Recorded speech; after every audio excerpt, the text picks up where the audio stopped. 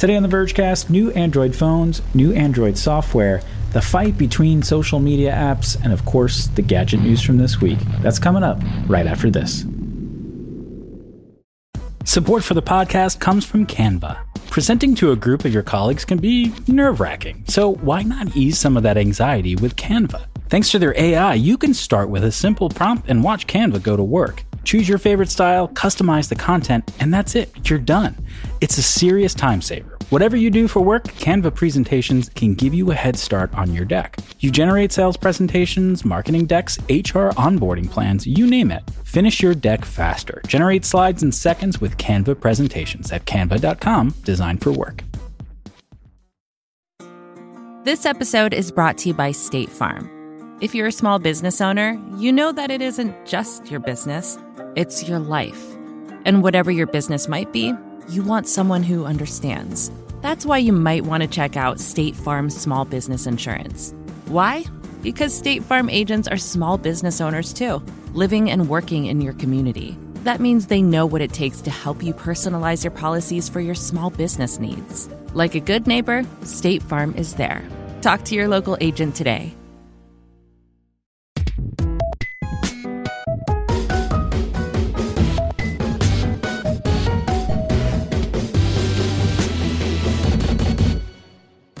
Hello and welcome to the Vergecast, the flagship podcast of incremental innovation and Electron wrappers for web apps. Today, we're talking about JavaScript. We're not going to do that. I mean, most days we do, in a roundabout way, discuss JavaScript, I think. But this is not the show for you if you're a JavaScript enthusiast. I will tell you that right now. I make no bones about it. Anyway, I'm your friend Eli. Alex Kranz is here. I'm your friend who just loves Perl.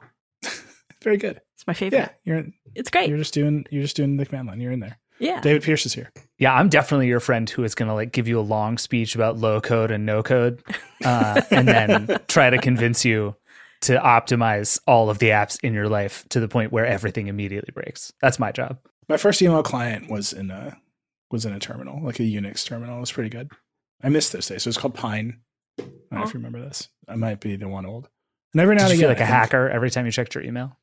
Well, no, because it was at school, like in college, and they just had a bunch of Mac classics at the entryway of the dorm, and everyone stood in a line to log into their like shell account to check their email in Pine.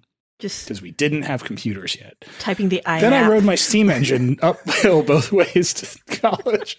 When you describe that, it sounds like in movies when they show like the line of people in prison waiting to make phone calls. Like that's basically what you just described.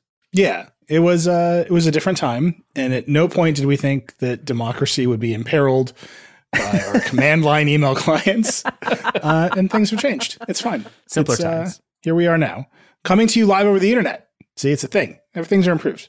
Democracy in peril. The Vergecast. You got to take the good with the bad. You know what I'm saying? Yeah. Lots to talk about this week. Android 13 came out for Pixel phones. A lot of people refreshing eagerly. The brewing war between the vertical scrolling video apps is here. A bunch of EV news. Got a little bit of lightning around. Let's start with Android. We had Samsung reviews this week too. The Z Fold 4, the Watch 5.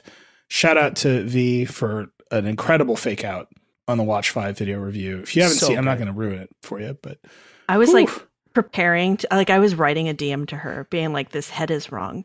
Why are you saying all of this with this head? You can't do this. Yeah. And then I kept watching. I was like, oh, that's why. They got it. It's fine. Yeah. It's good. Go watch it. It's good. But let's start with it. David, Android 13.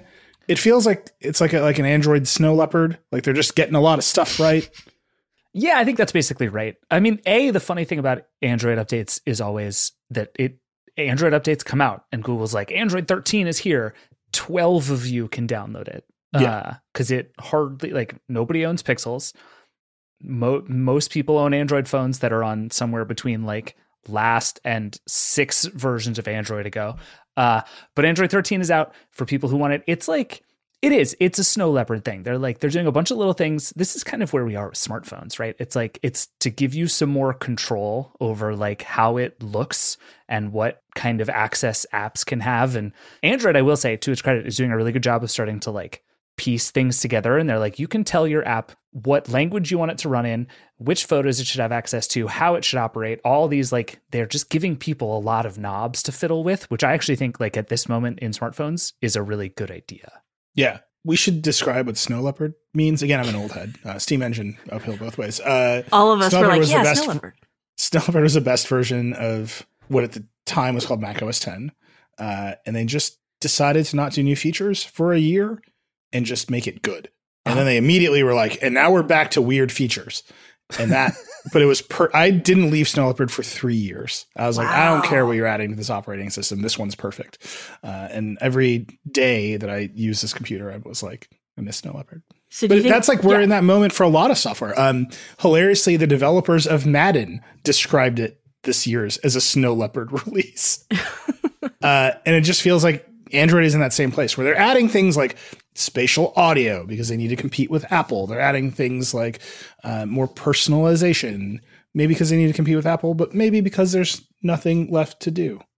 Yeah, I will say the one thing I find very exciting about Android 13 is like Google's big theme for the world right now is like putting all of its many pieces together, which we talked about a bunch on the show. And like they're trying to make all their apps and services make more sense together. And so there's this thing now where you can basically stream your messaging apps from your phone to your Chromebook, which I think is an extremely good idea because like sitting here at my computer and typing on my phone all day to message people is a gigantic pain in the ass that I really am excited for it to go away. But also because it's like, it's just a good idea. And that kind of thing where it's like, I should be able to type on my phone from my computer. And that is like how all of this should work. And I like it very much. And it feels like that's like the start of something very cool. But otherwise, all this stuff is like, yeah, these are good things that are not going to like blow your mind to pieces. Do you think it's like they just really wanted to hunker down and improve on like the stuff they have? Or was it the pandemic and the development cycles usually take a while and the pandemic kind of screwed up those development cycles? Or both?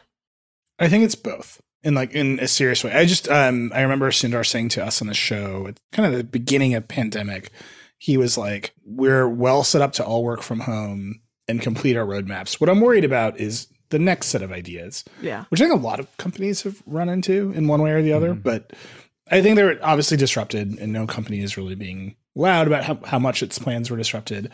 But I just also think contextually, if you just look at the state of Android right now, at the same time that Android 13 is arriving, we have the Galaxy Z Fold 4 running Android 12, right? Like the new, most complicated, fanciest Android smartphone is being released at the same time running the old version because that's just where Android is. And then they're running this gigantic campaign about RCS because they know that at least in the United States, getting people to leave iMessage and switch to Android is like too hard. So like, what is the value of firing dozens of new features into Android at this moment when switching is really hard and your flagship phone provider is just going to run Bixby all day long? Like, I think they're just in a tough spot. Well, and I think that comparison is like, it just strikes me as it's behind all of this stuff right now, right? Like on the one hand, the idea that like you can customize the app icons and stuff is like a thing people love on their iPhones that I think Google is very smart to pick up on and sort of keep moving forward. And they're like, we'll automatically change the color scheme of all your icons so that it'll work. But there's also like when you ask somebody now, like the difference between iOS and Android, they're functionally the same. Android actually like has more features most of the time, but iOS just feels better. Like it just does. Yeah. And I think now, like Google is pushing really hard on this idea of like, what if we make Android feel better? And there's all this little stuff that entails. Like, I think we were talking on this show about the magical thing where you can copy text from one device and paste it onto another with Apple. And like now Android does that. Or I guess soon it will do that if you have two devices that are updated, which you won't. But like, you get the idea. But I think like that kind of stuff is like, I think Google is absolutely right to say, let's not build insane new stuff that almost no one is going to use. Let's like make Android feel better. And I think that is like, that's how you get to where Apple is. And then if you can solve RCS, then you might actually be able to convince people to switch. Do you feel like we've had this conversation every year for the past 5 years? Because I feel like we could just do a clip show about that and just rerun ourselves saying Google is focused. Do you remember Project Butter? This is a company that once announced an entire initiative called Project Butter that was designed to make Android smoother. Oh, it kind of worked. It worked for a number of reasons. One, I remembered that it was called Project Butter. Branding achieved. Two, like, yes, Android improved, but like, it just feels like that's the gap. And I don't know that Google has meaningfully closed it on these phones. And then you've just got, well, what is the reality of Android in this country, at least? It's all of the Android phones are sold by Samsung. Yes. So then someone else comes in and like does whatever they want with Android. Samsung phones are smooth in their way. It's not that they're not. They're just smooth in like Samsung's way, which is a lot of trying to redirect you into a Samsung lifestyle. Get that Bixby. Maybe you are not interested in any way, shape, or form. Or it's like, sure, carriers can put apps on this phone. Like there's a different experience to that is just more, the business is in your face more with a Samsung Android phone, especially if you buy it from one of the major carriers. Whereas Apple, to its credit, is just like, their business is in your face all the time, but like they managed to hide it better.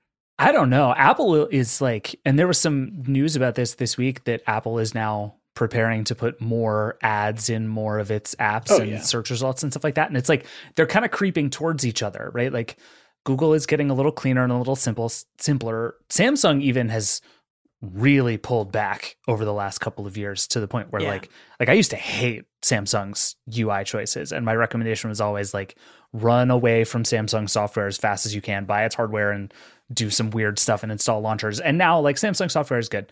And it's like, yeah, you're starting to see the business of Apple a little more as Android is starting to move. They're just moving towards each other in this really interesting, not necessarily great way all the time. Well, it's also interesting that Apple's like hardware lineup is getting more fragmented, whereas like Google's been dealing with fragmentation for a decade now. They know how to deal with it.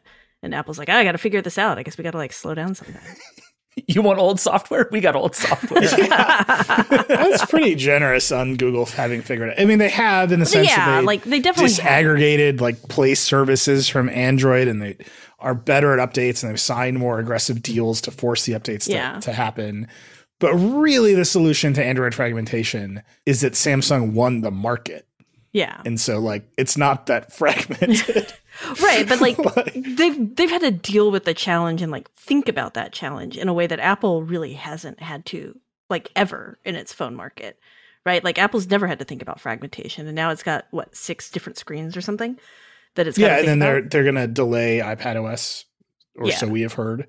By the way, rumors that iPhone event or some event, we're assuming iPhone's usually in September. First part of September. It's going to be a HomePod event. Yeah, September 7th, I think, is the date Mark Gurman reported. It's all HomePods and Apple TVs. Get excited.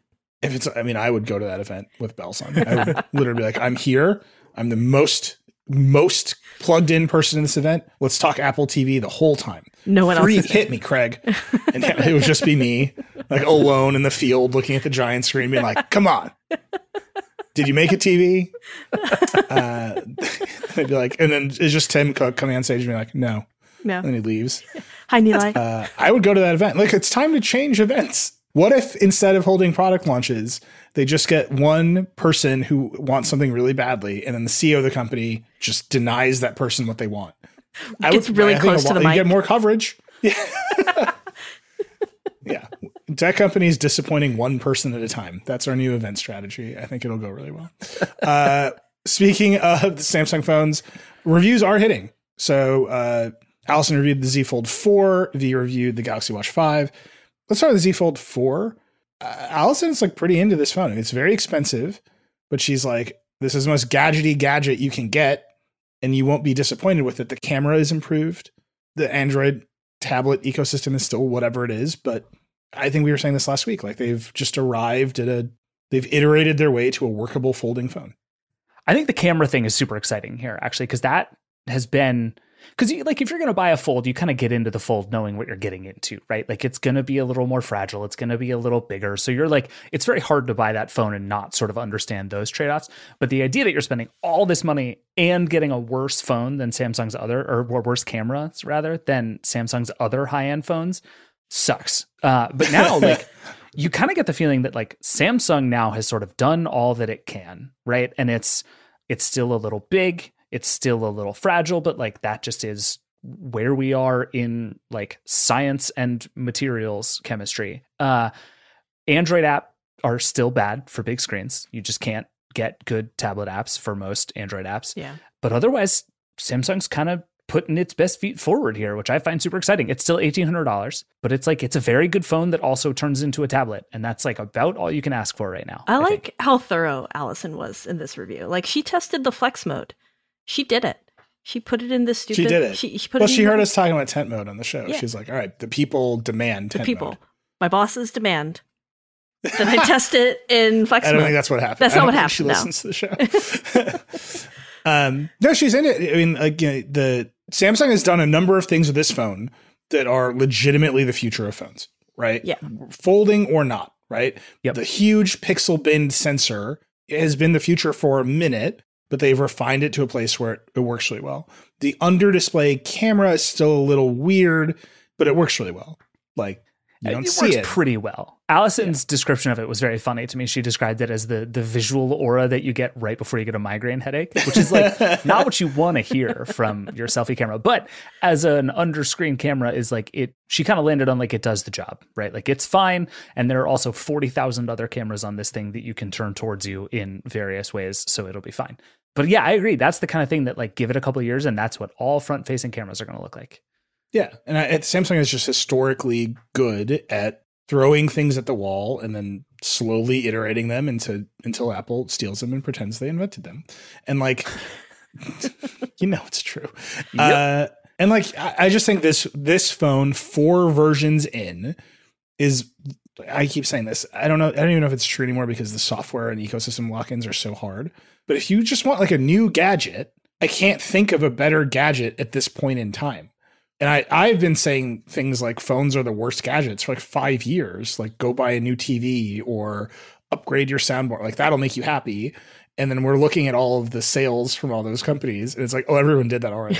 All right, it's time to find a new category of gadgets. It's like, it's folding phones. Like they're here at the right time. You think it's folding phones and not like the Steam Deck and those kind of like little game consoles? I mean, I know how you and Sean feel. Yeah, where's Sean? Get him on the line, Liam.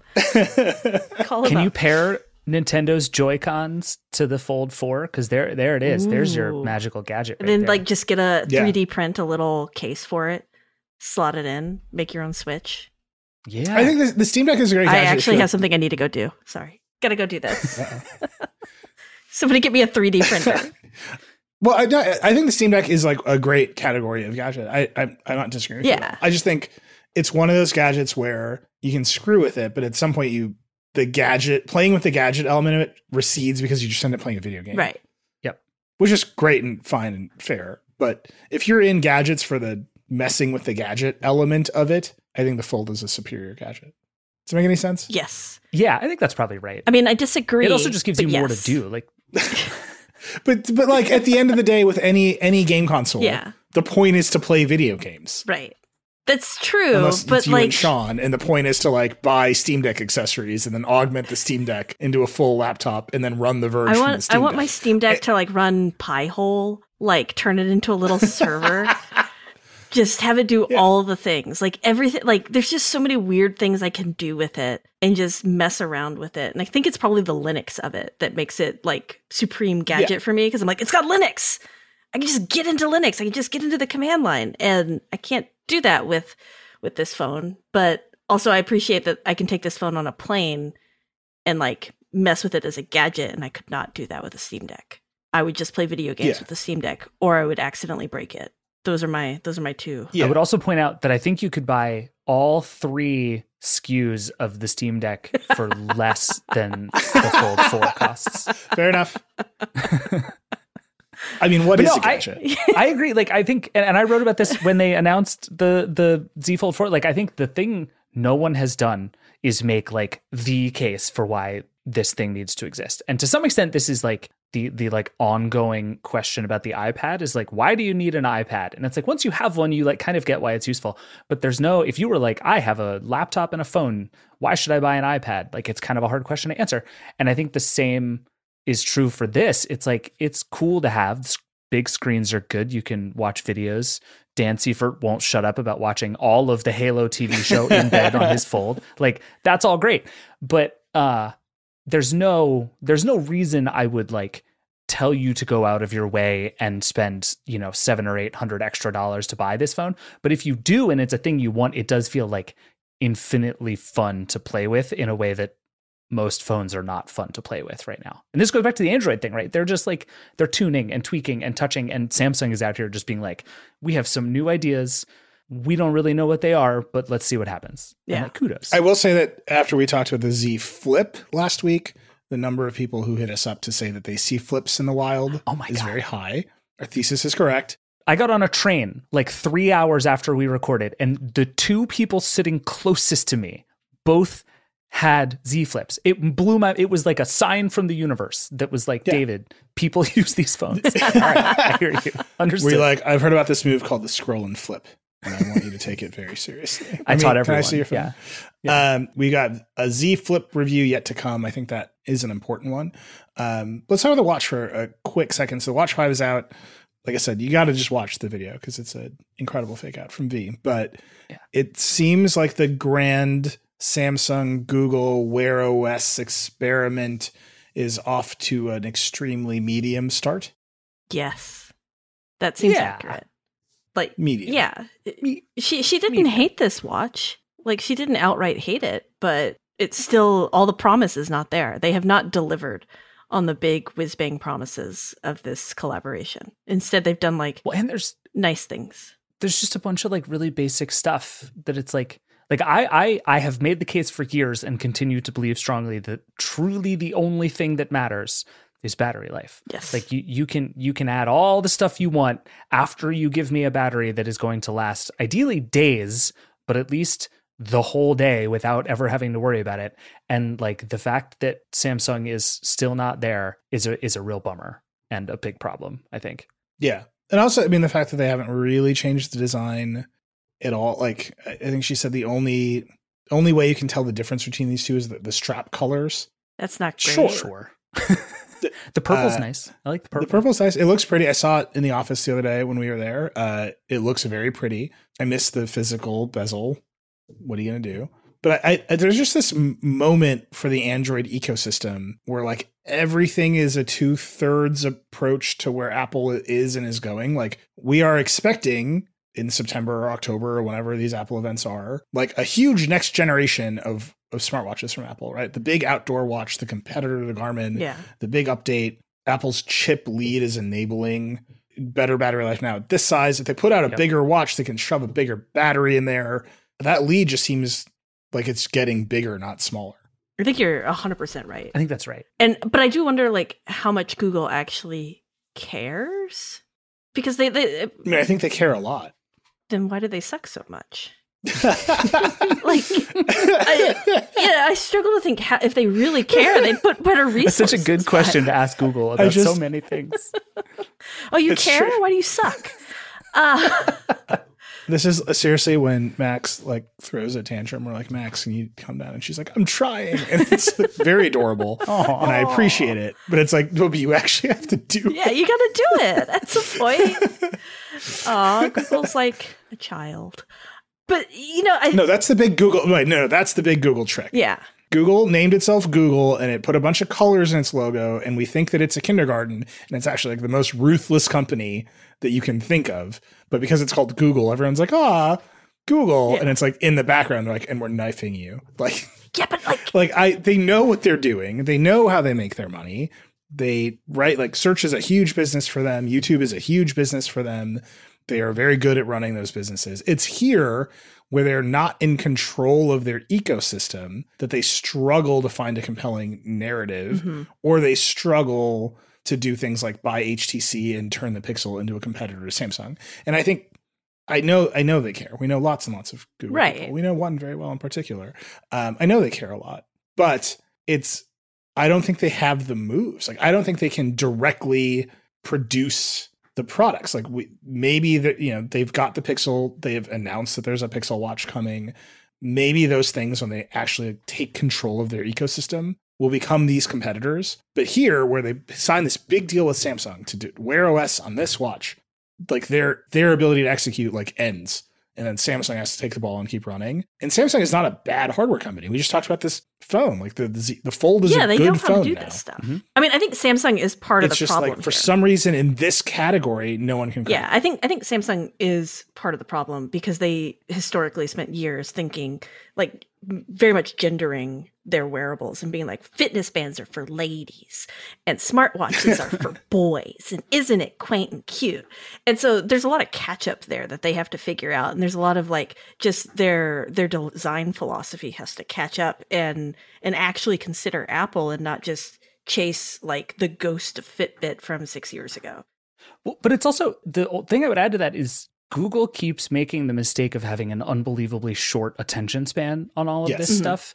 And like the thing, like to your point about Apple Silicon, Neil, like that is a long-term project that is like really only coming to fruition for Apple now. And they've been investing in that forever.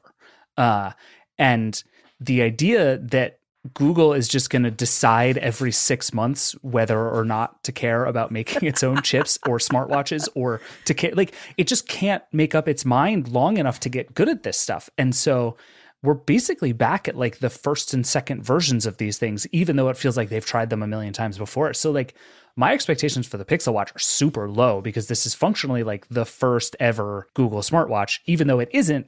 But it's like you don't, at least from what I've seen in a lot of this product development, like you can't start, stop, and then pick up where you left off. Like it actually doesn't work like that. You end up effectively starting over every time. And so Google just keeps shooting itself in the foot here. Yeah. I mean, that's true, I think most clearly in tablets, right? Where Apple spent however long just insisting that the iPad was the future of all computing. And then to slowly realize that people like their laptops and turn the iPad into an expensive laptop. Sure. But they kept at it, right? They were like, this is what we're doing.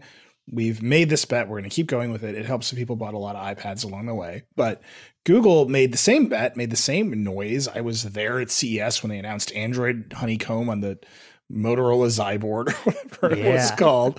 Like we lived through it all together as a family. And then they dropped it. They're like, no one's buying these. No one cares. Like, goodbye. And they let Motorola and Lenovo and Samsung keep putting out $200 Android tablets, mostly for people to use as either content consumption devices or for people to give to their kids, right? Like that became that market. Like, here's a thing you can break. And then they realized that foldables were going to be big, literally. And they're like, we got to be good at tablets again. And they've announced a new tablet project. And it's like, well, if you just kept your eye on the ball and made some incremental improvements, you'd be way farther ahead than where you are right now. And like, I don't know if that's quite as true with watches, but I do know that they've now bought big companies that are theoretically good at these products. They bought HTC to make Pixel phones. They bought Fitbit to make wearables, and we just haven't seen the results.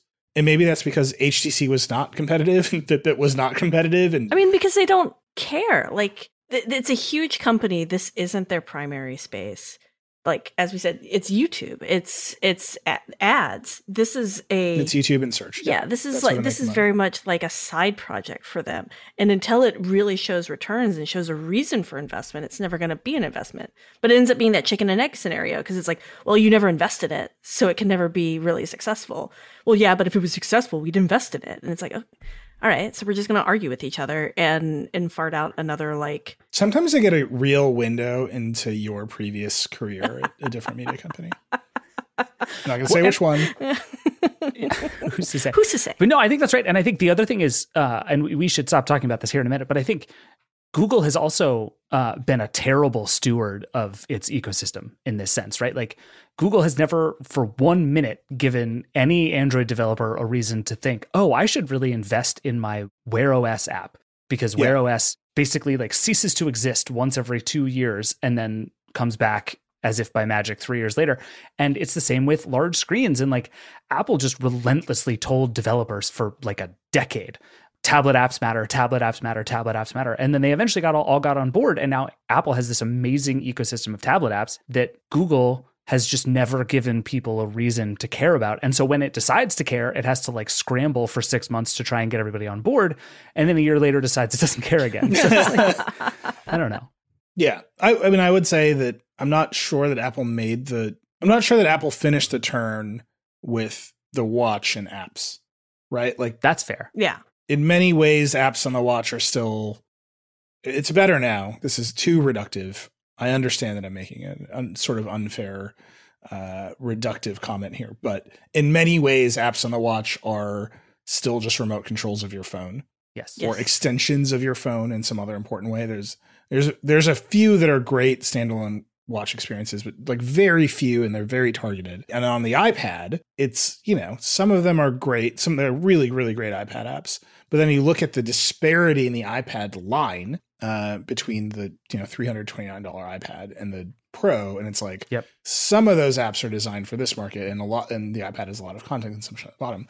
And just the fact that I can describe that, and a lot of people listening to this understand what I'm talking about, is a victory for Apple, right? Even if what I'm describing is not a victory in the context of its own application ecosystem or where it got to with developers or replacing the Mac or all this other stuff, it's a victory that there's enough stuff that I can describe how that breaks down. Whereas I don't know that I could describe to you a single Wear OS app that is anything but a remote control of the phone, or even describe a single Wear OS app. And I think that's like the problem with Google's like ecosystem. It's a problem, honestly, with the Watch 5 beyond its like battery life. It's that it's more of an it's like a feature phone, a feature watch, more than it is like a smartwatch. That's an old debate, right? Like, is this a true computing? What is a computer? Is this watch a computer, or is it just a really, really fancy calculator watch? It's a feature phone on your wrist. There's someone out there right now freaking out at me that the first generation iPhone was just a feature phone because it couldn't run an open application in the ecosystem. And I want you to know that I love you. Aw. You're my people. Yeah, we all agree with that sentiment. Sweet. All right, we should take a break. We got to come back. We're going to talk about the war brewing between vertical video editors. It's a real one. It's hot. We'll be right back.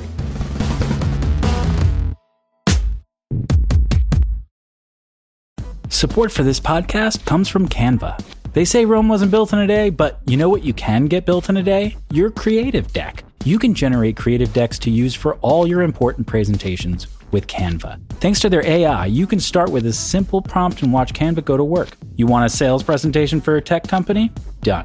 Create an employee onboarding plan? No problem. Just type it in and watch Canva work its magic. You'll have generated options in seconds. Choose your favorite style, customize the content, and you're done. It's a serious time saver at work. So whatever you do at your job, Canva presentations can give you a head start on your deck. You can generate sales presentations, marketing decks, HR onboarding plans, you name it. It's AI for every department. It's easy to learn, it's even easier to use. And because it's built in Canva presentations, you can stay focused on the task at hand with no app switching. Finish your deck faster. Generate slides in seconds with Canva presentations at canva.com, designed for work. This episode is brought to you by State Farm. You've heard it before. Like a good neighbor, State Farm is there. But it's more than just a tagline, because State Farm agents are small business owners themselves who live and work in your community. And if you're in the market for small business insurance, who better to work with than an agent who understands what it takes? State Farm agents can help you create a personalized insurance plan that fits your small business needs and budget. Talk to your local State Farm agent today about small business insurance. Like a good neighbor, State Farm is there.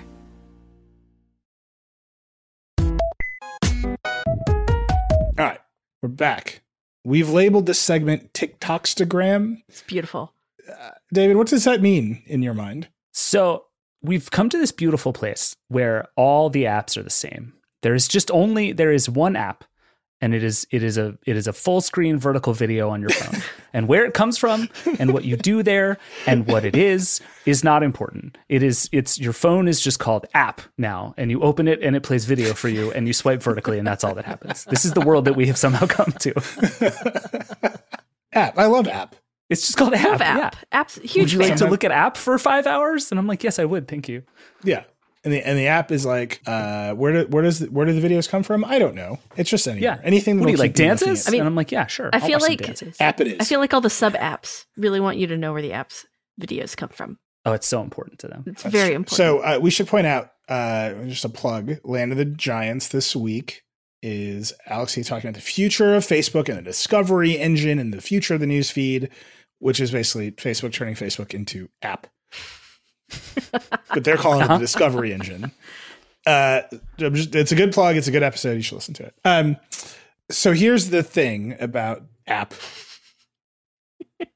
TikTok, specifically TikTok. If you just zoom back, what TikTok is not so much the experience of viewing TikToks. That's great. That's very important. It obviously is winning and everyone's scared of it and throwing their hands up and rebooting their apps is TikTok. Sure. That's the consumer side, right? That's the watching TikTok side. The part of TikTok that I think is undercovered, under-discussed, under-reported on is that it is a video editor that like large groups of college students have all learned to use like expert video editors.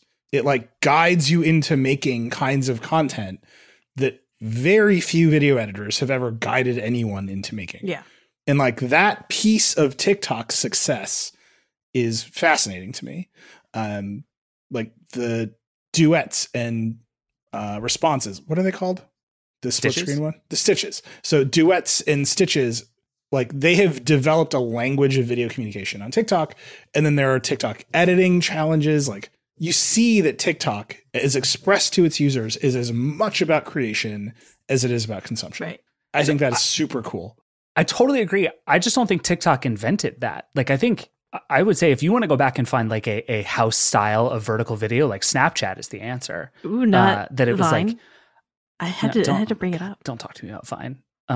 All my favorite TikTok accounts are just old Vines, and I love it very much. But that's a whole separate story. But I think like, and this is part of what, and we should get into some of the news from this week, but I think the thing that you're getting at that's super interesting to me is that like we are now in this place where it is just vertical video and everybody's fighting about where it comes from and who sees it and all that stuff. But like the thing they're, I think, starting to realize is that like, if we can build the best creation tools, that's actually one big, huge way to win. And like Snapchat had the filters and Instagram is starting to build really advanced stuff. And TikTok, like, I think you're right that TikTok has like developed this TikTok did it new at scale. Like language of cinema in a really cool way. Yeah. I'm not, and did it in a huge way for sure. but like, if you just step back, like Apple had iMovie, they had clips, dear sweet clips, which only Dieter Bohn ever loved. I forgot about that. Right. What Apple had was a creation tool that a lot of people liked. I mean, I was an iMovie kid. Again, Steam Engine, uphill both ways. That was me, just like ingesting 8mm footage off a Sony camera on iLink. Remember when Sony tried to rebrand FireWire as iLink? Yes. Let's do an hour on that. I will do a whole hour with you, Neeli, on that. It's very upsetting. FireWire 800. What happened? 1 hour of the Vergecast.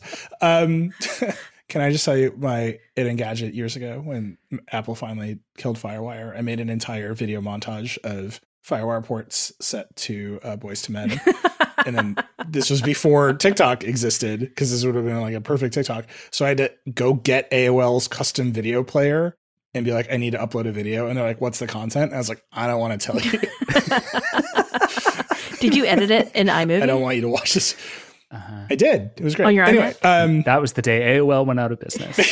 They were like, you should leave and start your own website, Neeli.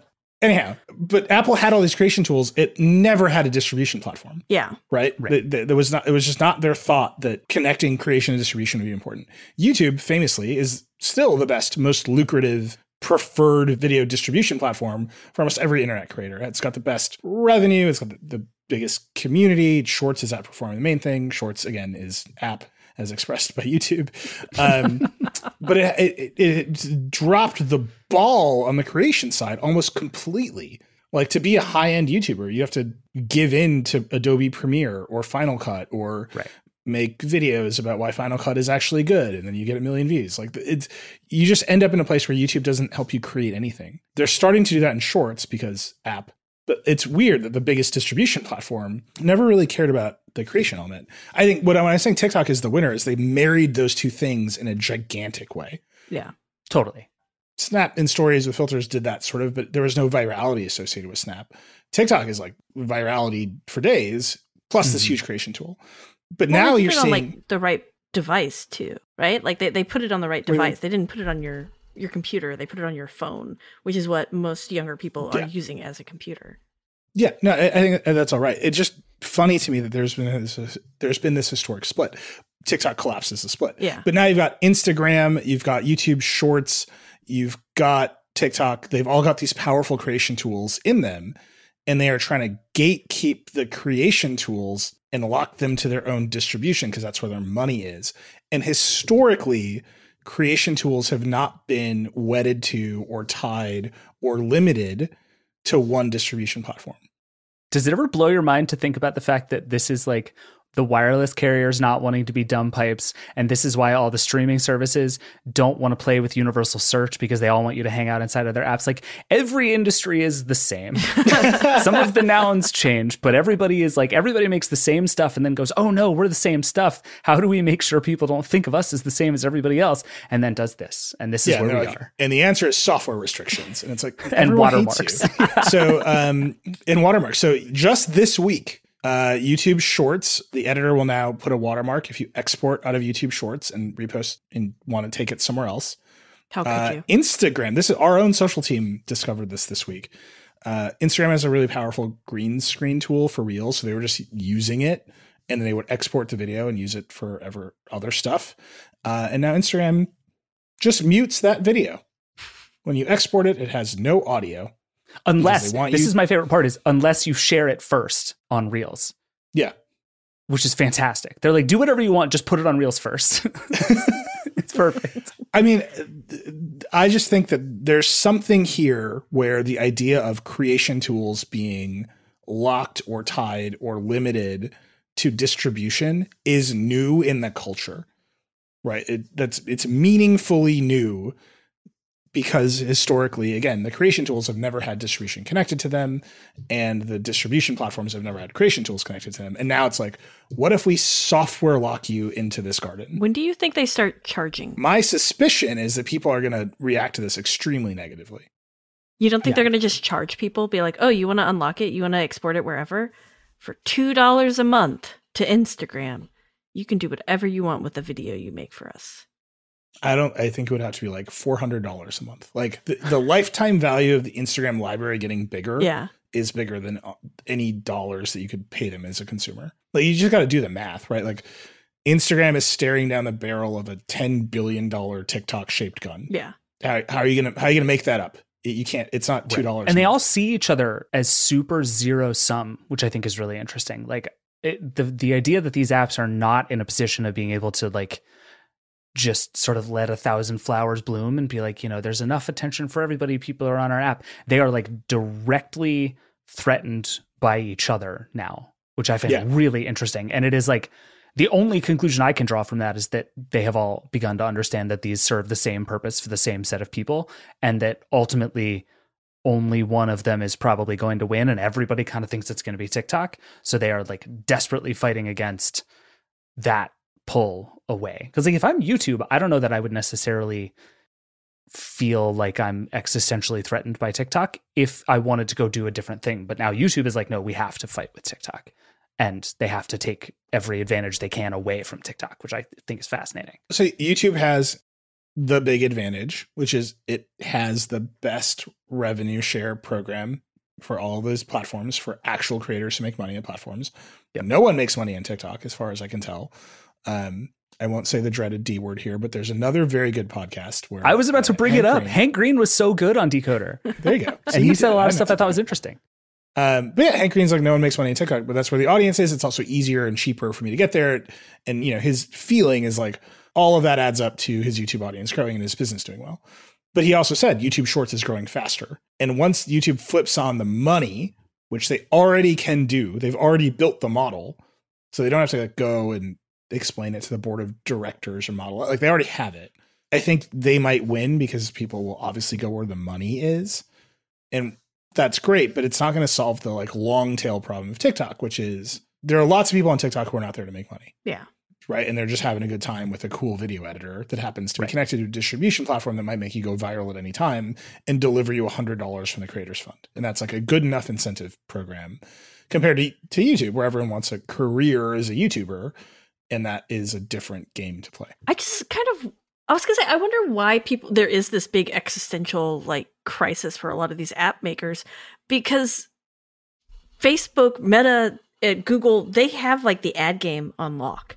They know how to monetize this stuff and make money. And TikTok, is TikTok making money hand over fist? Like, to bring up Vine again, is it going to be another Vine? They're not sharing it back to creators. Right. And so like... No, so TikTok is a black box because it's owned by ByteDance. We don't know how ByteDance is doing as a company, but all the reporting suggests that TikTok advertising is effective. They're collecting those ad dollars, and like the music industry loves TikTok, and TikTok loves the music industry, because if you are Beyonce's record label and publicist, you're like, these songs are going to go viral this week, and TikTok will all but certainly make that happen for you. Yes. And like that's a revenue generation program.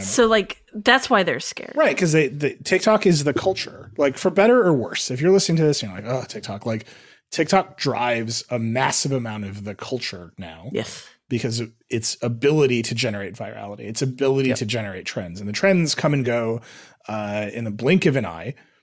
Rebecca Jennings at Vox has written about this very compellingly. Like it's impossible to be a trends reporter anymore, because all the trends are happening all the time and then they go away. Like sea shanties do not say anything about the state of America, right? But like for 1 week, sea shanties were very important to everyone because it just happened and then it went away. That was a Rebecca piece. You should go read it. It's pretty good. But Instagram isn't that thing anymore. And it used to be, and I think they feel it going away. YouTube, I don't know if it was ever that thing, because it was always everything. Yeah. Right? Like when we were covering YouTube stars and that period of YouTube when we could cover YouTube stars like they were aliens and we were explaining them to the world, like that felt like a thing we were actually doing. Like, here's a whole culture you don't see over here on YouTube. Have you heard of Logan Paul? But now they're just like everywhere, like they've transitioned into the culture at large, and YouTube is still manufacturing some of those moments, but not nearly at the rate of TikTok.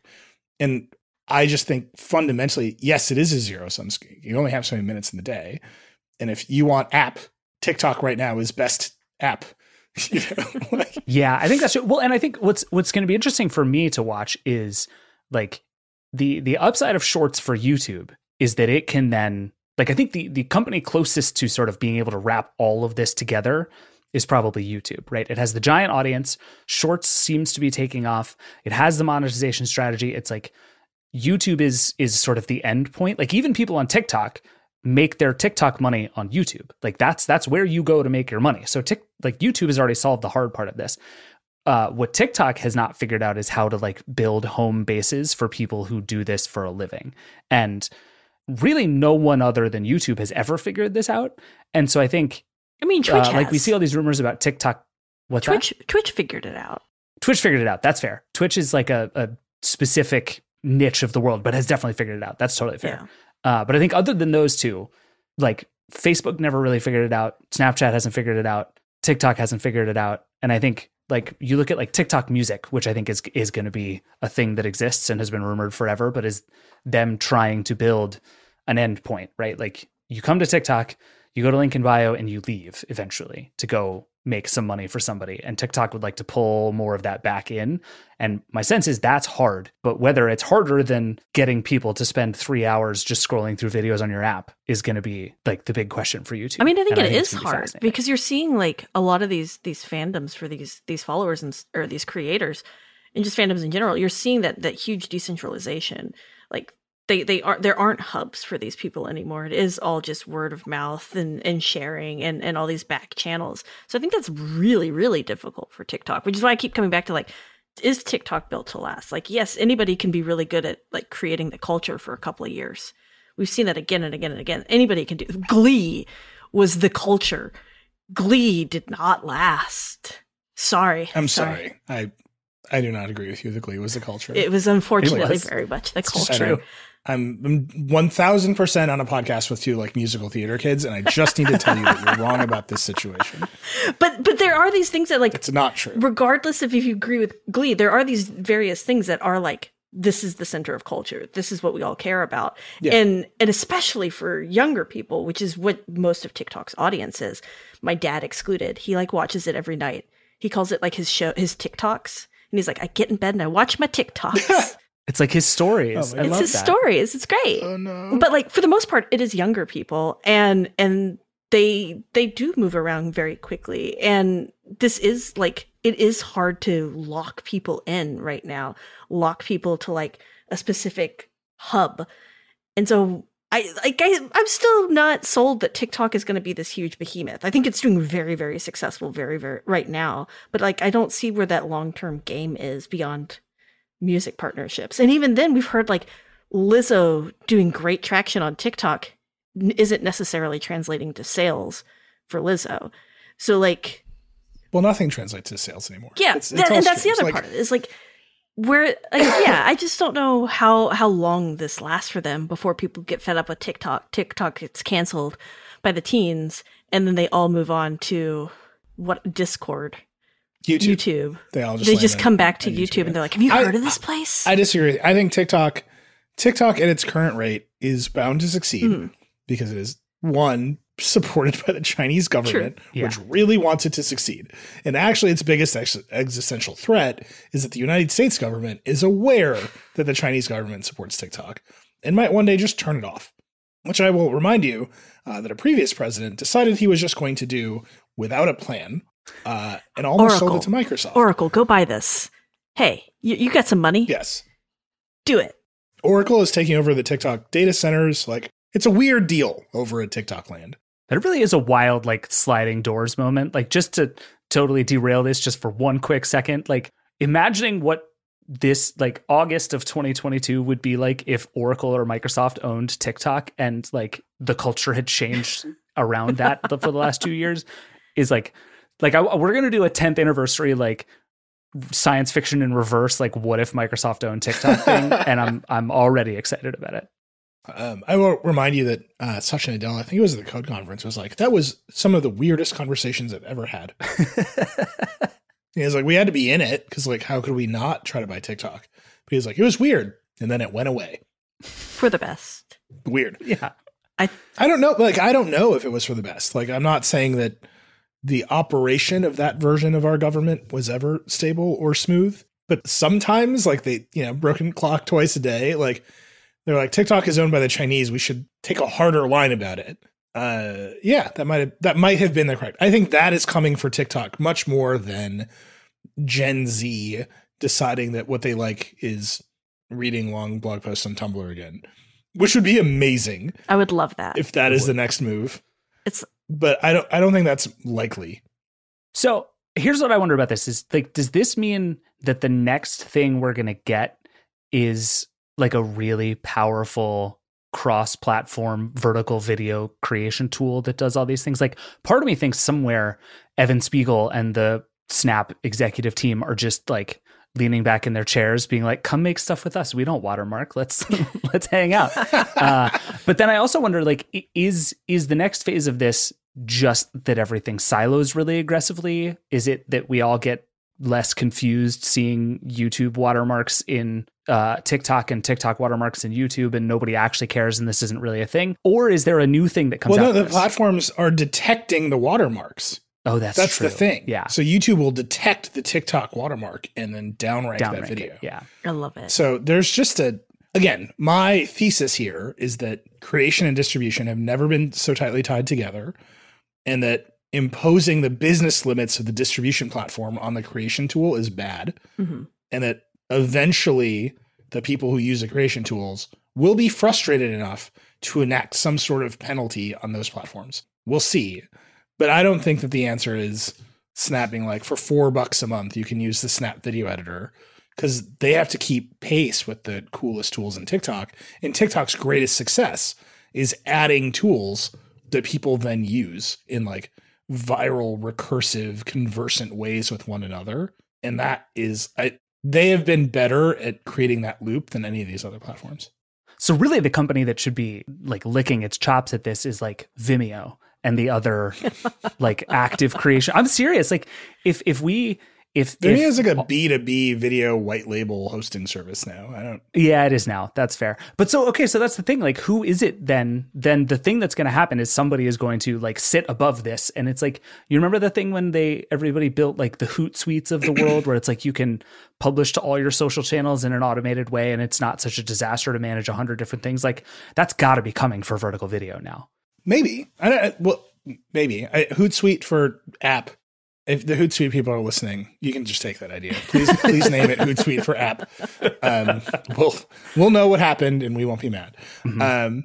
I don't know. It's not like there's great upload APIs for these like, these are very restricted platforms in a way that Twitter, for all of its problems, has an API that other people like. When we post stories from our CMS, they just get tweeted automatically because Twitter has built that kind of integration. I don't know. So this next phase just sucks for cross-platform creators then. Yes. Yeah, I think it's going to get harder and because harder. Everything's siloed. That's what I'm saying. Everybody's got their I think eventually creators are going to say, this is stupid. We don't want to live in your walls, because Adobe Premiere has never been gated like this. iMovie is not gated like this. Creation tools should not be gated to I figured it out, guys. I figured it out. Synology is going to create a really good widget. And everybody's just going to buy a Synology and upload their videos. And you're going to like type in the IP address for the person's house and get your vertical videos. Oh, direct. Just instead of going fully into the cloud, totally siloed, everybody's going to get fed up and be like, we all have our little Synology TikToks. It's Plex push video. It's going to be great. All right. Do you think Plex can fix this, Alex? Yes. What are your thoughts? They got this. Okay, cool. Have you if they did that, I would be so upset. Yet? No, I need to. I thought. All right. Well, we're gonna take a break. Alex is gonna install Plex on her Steam Deck. We got some car stuff. We got a lightning round coming up. We'll be right back.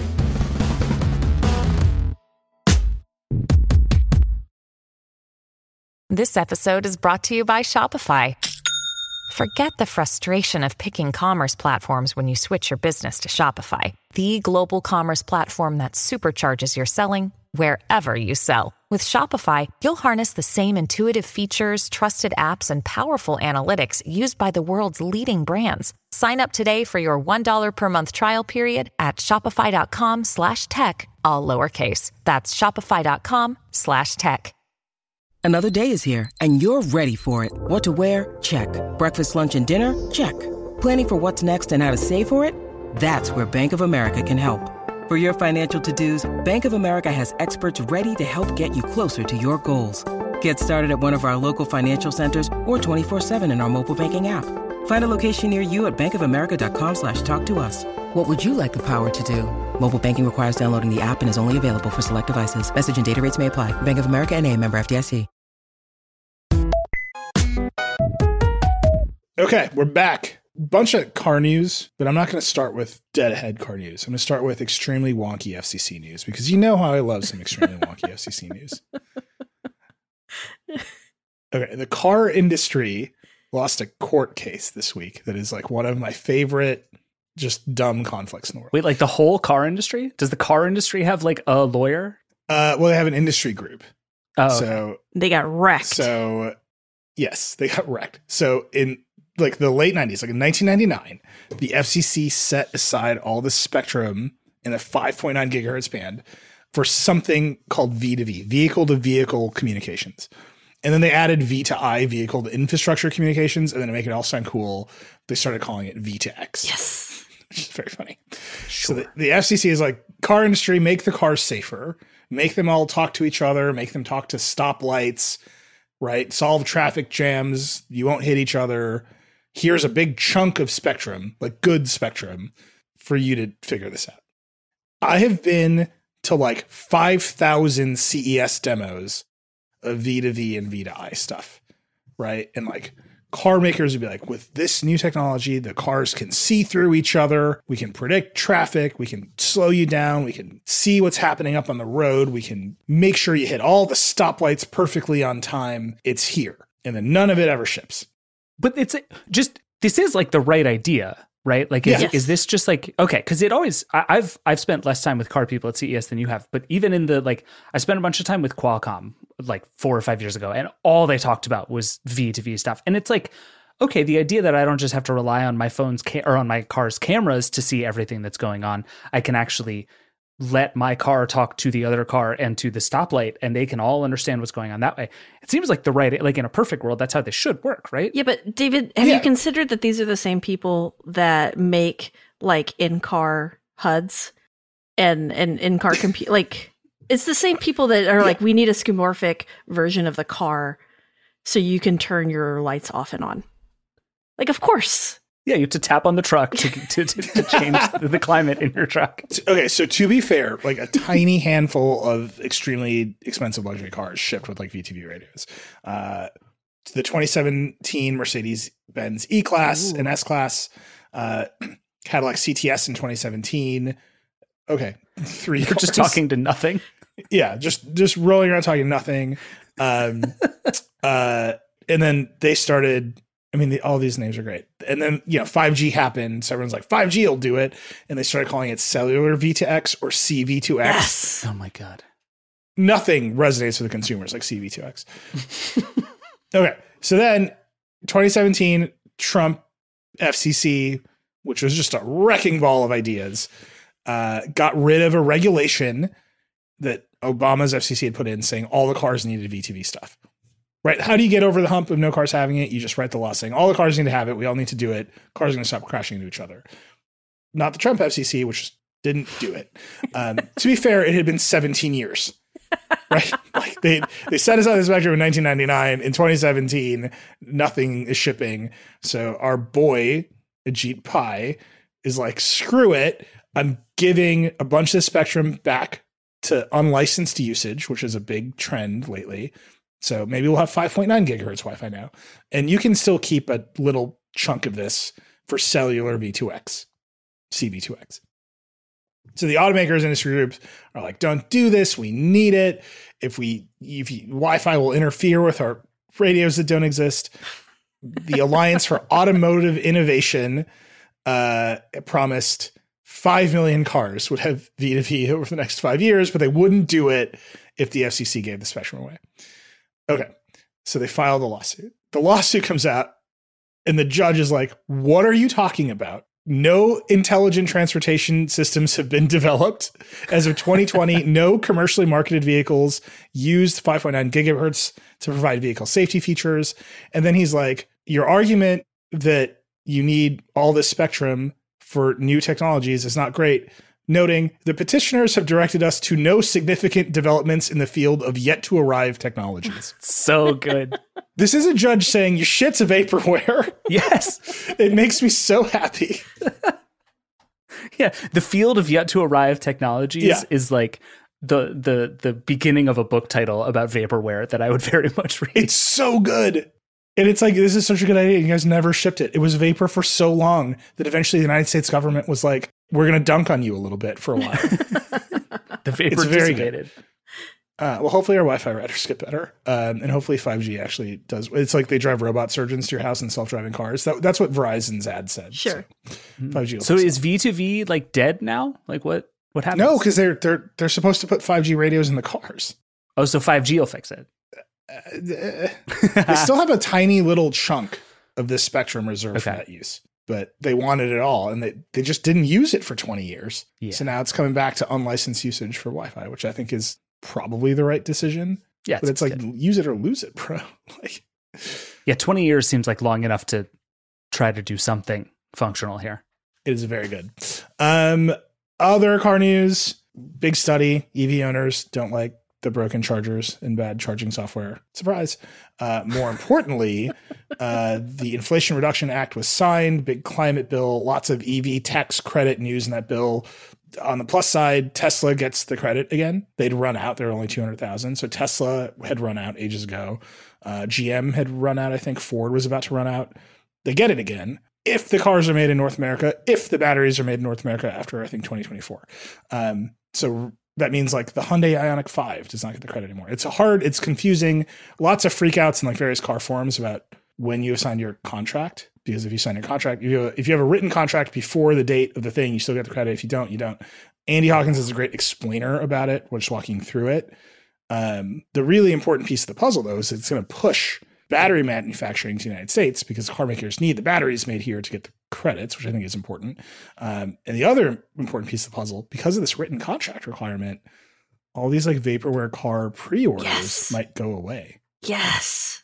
Which I think is super fascinating. Like knock-on effect. I don't think anybody was anticipating that this would be the knock-on effect.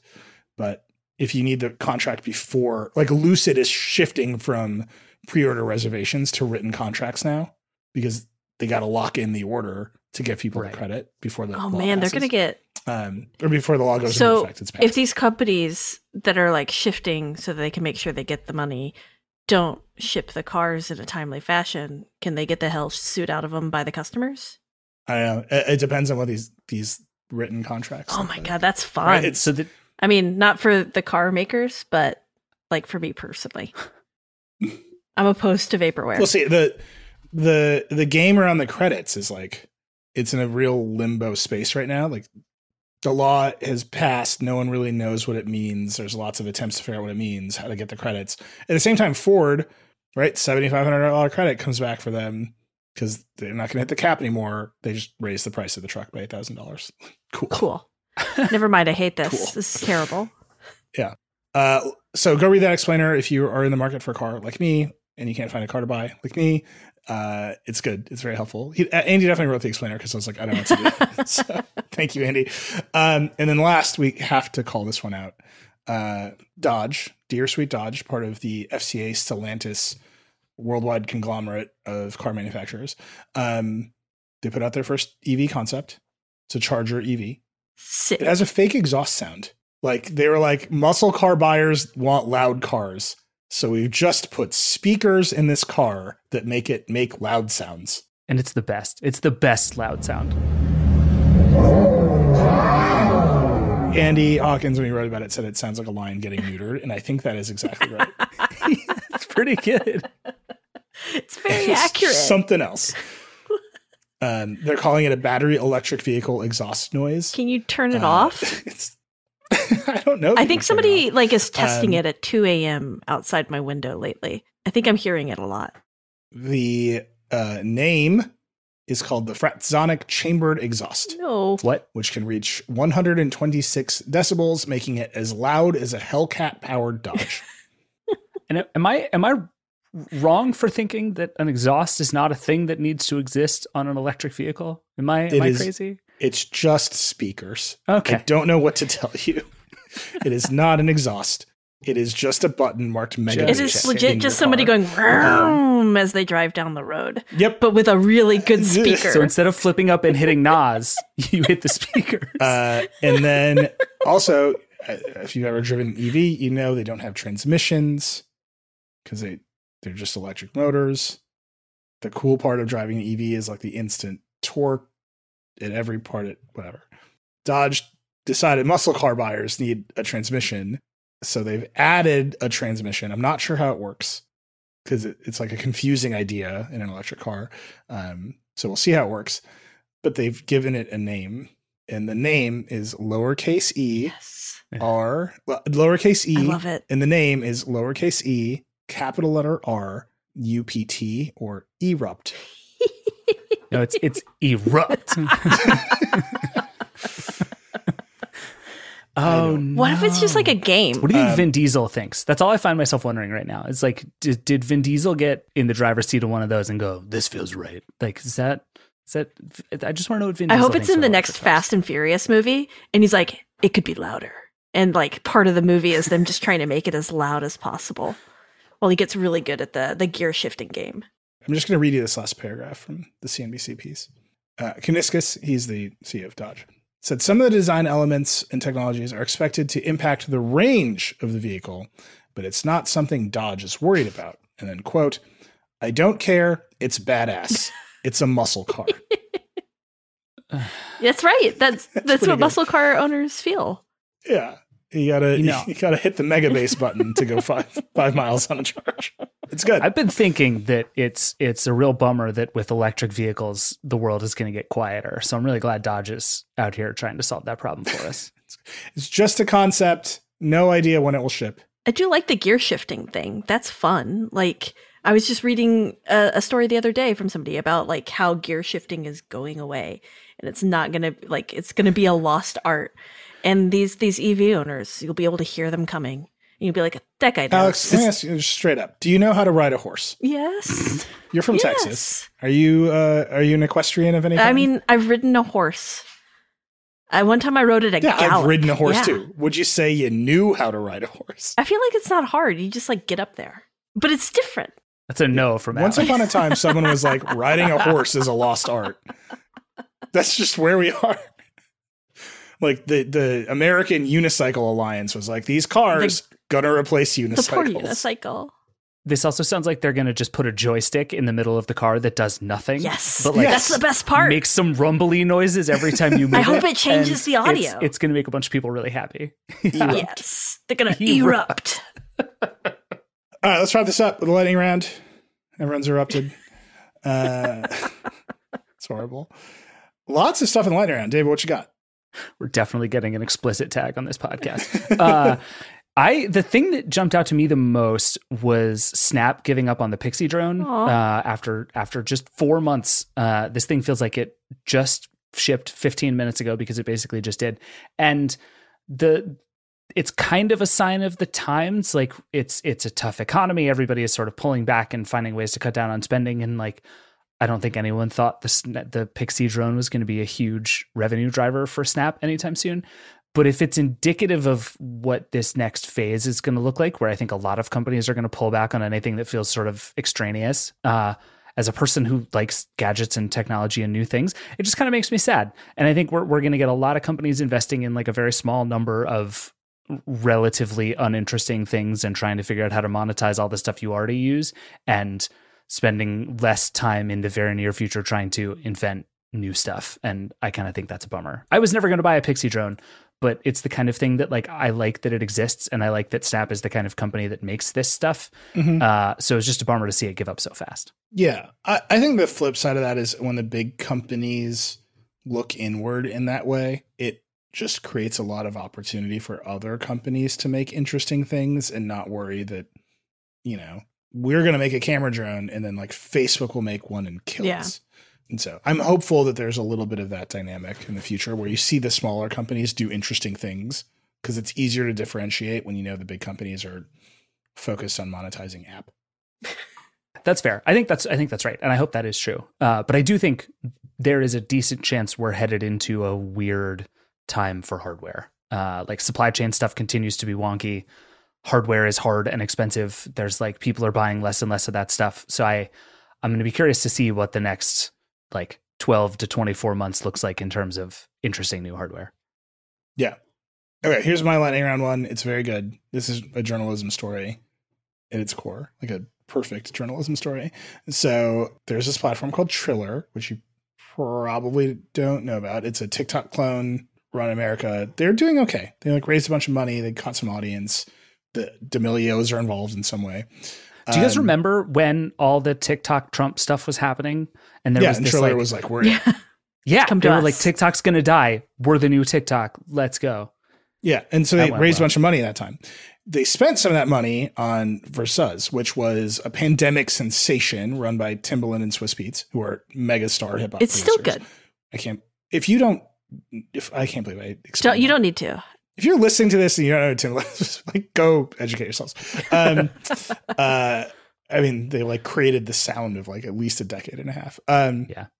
So they paid, and they had sold Versus. They had licensed it. Like Apple Music was streaming Versus. It was just them calling their famous musician friends together, and like they would play their songs at each other and talk shit. And it was great. It was like it was great. Incredible. It was like, it's really fun to watch.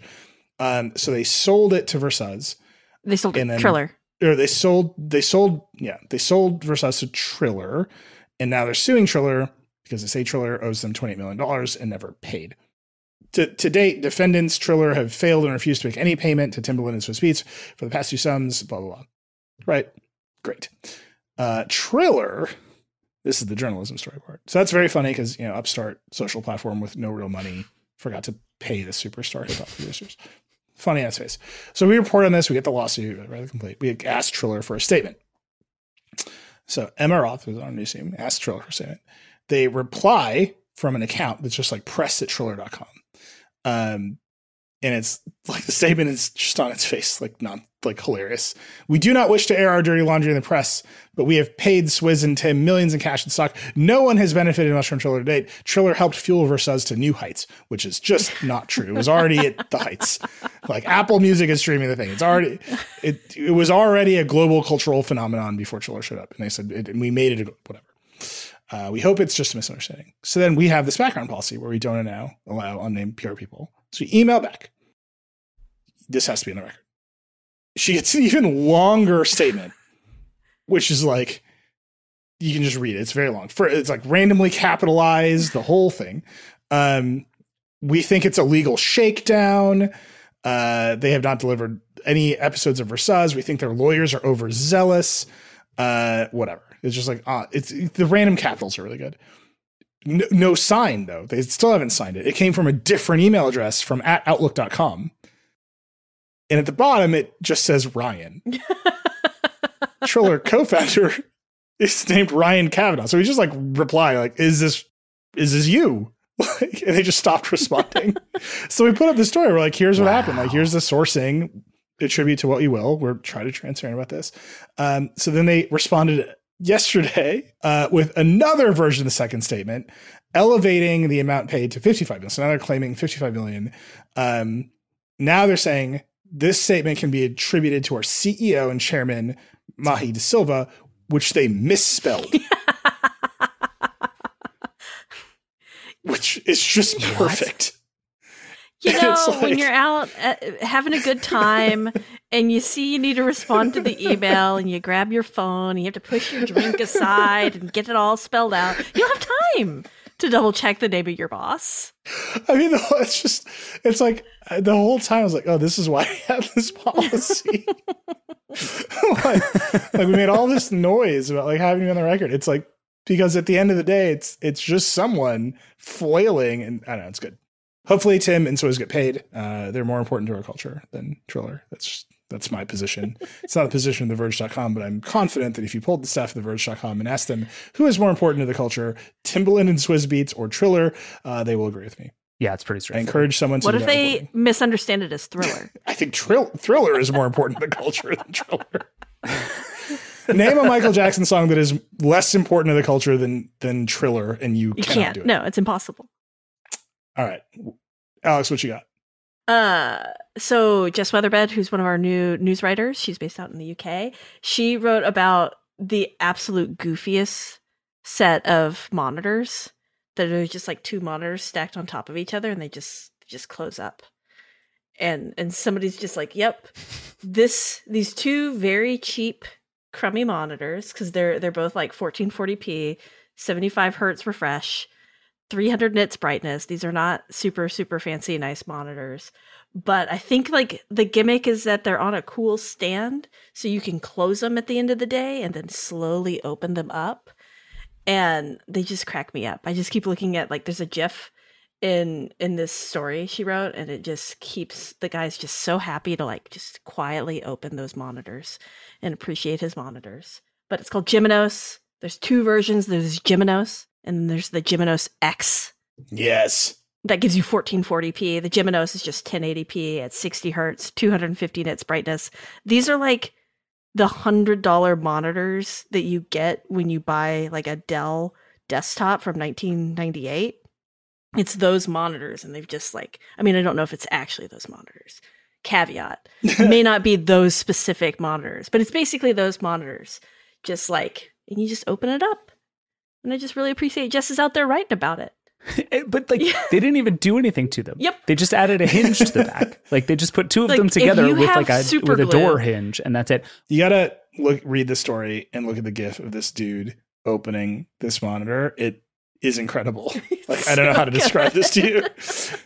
It's fantastic. It's stacked, as the video says. I mean, just he's got a big, Top Gun mustache. He's got long hair, and he's just grinning and unfolding this monitor. It's very good. It's very good. Yeah, nothing says it's time to go to work like unfolding your monitor. It's crowdfunded. I don't care what you say. It's crowdfunded, so you might be better off just go buying two. I'm crowdfunding the whole thing. What's the goal? Is it $10? I'll give it to him. But it's incredible. I love it.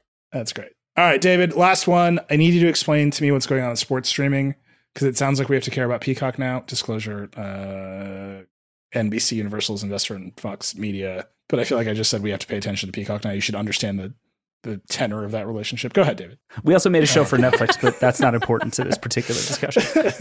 Yes, my very good friend and co-founder works at Google. What more do you want from me? Most of you should stop listening now, because this explanation takes 4.5 hours. Basically, the Big Ten, which is a big sports with many more than 10 property, 10 mostly teams in it now. Yeah, there's like 35 teams in the Big. Like half of college teams in America are somehow in the Big Ten now. But basically, they signed this big new deal for their streaming rights. It was $8 billion over the next 7 years. And these are the moments where basically all of these leagues and conferences and whoever get to decide like what we want the future to look like. So like I personally care a lot about these because they decide a lot about what the near future of television is going to look like. And the Big Ten picked like a real sucky way to do it as far as I'm concerned for the future. They basically, they divvied games up between NBC, CBS, and Fox. Some of them will stream, some of them won't. It's total chaos. What's going to be where? There's also the Big Ten Network, which will have some games. Peacock just randomly gets 8 games that aren't going to be anywhere else. Like this is just not... Are they going to make an app? This is just not a good system. And it's like an app to just... No, the Big Ten. Who? The Big Ten. This is the problem. The app. Who's going to make an app? There's just need one app for the Big 12 Ten. apps. The Big Ten, so the Big Ten has the Big Ten Network, and that will have some games. You would think that if you got the Big Ten Network and paid what it costs, that you would be able to watch all the Big Ten games on the Big Ten Network. You'd be wrong, because this is the world that we live in. And then it's like we're just in this place where sports dictate how all of this stuff works because that's where all the money is. And the Big Ten, at least, is still making this gigantic bet that cable TV is going to keep mattering for a long time, which is very funny because the other thing that also happened today was there was a study released that said streaming, more people watched streaming TV than watched linear TV for the first time ever. So like this is a thing running against the actual trend of where the world is going, but there's still a lot of money in selling your stuff to don't worry, NBC's broadcast channel. 3.0, so here we are. it's coming. It's going to change everything. God. Streaming is streaming. You're looking down a barrel. It's almost over. I feel like the phrase "you're looking down a barrel" is less threatening than the actual cliche. What is the actual cliche? Like, no, it's not. What is it? The barrel of a gun. Yeah, you're looking Like just a like. Oh, yeah. Someone looking at a barrel is not inherently. I was thinking of the gun when I said it. I just didn't want to. I'm economy of words. Oh look, a barrel. You're looking at a barrel. They're not. They're not winning you. at broadcast television if they're looking at a barrel. They're too busy. That's true. They're very busy. If you don't get your shit together, you'll be looking at a barrel. I mean, in a way, it works. That's how I start all my threats now. That's intense. It's gonna be fine. That's it. All right, we'll come back next week. We'll do a full hour on Firewire 800. What happens next? It also looked at a barrel. In ATSC 3.0. It did look at a barrel. You got all the way in the barrel. All right, that's it. That's the Vergecast, the Wednesday show this week. Really fun earbuds test. I will say we got an email about the earbuds test, David. The email was titled Jaybird's Erasure, which was not an email about the band Erasure on Jaybird headphones. So you got to take care of that. Neil, can I tell you there's a reason for that? It's because I forgot that Jaybirds exists as a company. Jaybirds has not made a pair of headphones in like 3 years. But I used to love my Jaybirds, and we will bring Jaybirds back. Right, it's with time. Firewire. I'm ready. And broadcast television. That was really fun. David and I talked about the F-150 Lightning. What was the third thing? I should probably just scroll up and read it. We answered a bunch of people's questions about green Galaxy bubbles. phones. It was good stuff. I love taking the calls. What's the number to call us? Green bubbles. 866-VERGE11. It is absolutely my favorite thing about the Vergecast. I love both of you, but it's way more fun talking to the people who call the hotline. So 866-VERGE11. Call us, ask us all your questions. A bunch of stories on the site. James Vincent has a big scoop about Crypto.com laying off people and then quietly laying off hundreds of more people. Justine, actually a bunch of crypto stuff. Justine has a story about carbon offsets for crypto. Then we got a big feature, we didn't talk about it much, about how Archive of Our Own turned into this like fan fiction mega site. It's great. I love it. So go check out the site. You can tweet at us. I'm at Reckless. David's at Pierce. Alex is Alex H. Kranz. That's it. That's Vergecast. Rock and roll.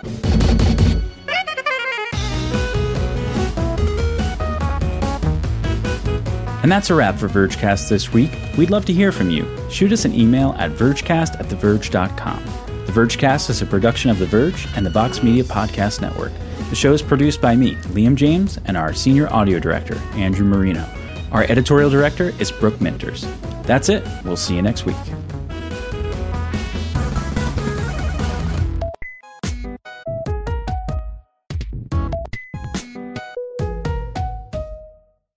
Thanks to Canva for their support. Canva wants to make your presentations come as easy as those thoughts that pass through your head. And thanks to their AI, you can start with a simple prompt and watch Canva go to work. Choose your favorite style, customize the content, and you're done. It's a serious time saver. Whatever you do for work, Canva presentations can give you a head start on your deck. You can generate sales presentations, marketing decks, HR onboarding plans, you name it. Finish your deck faster. Generate slides in seconds with Canva presentations at canva.com. Designed for work.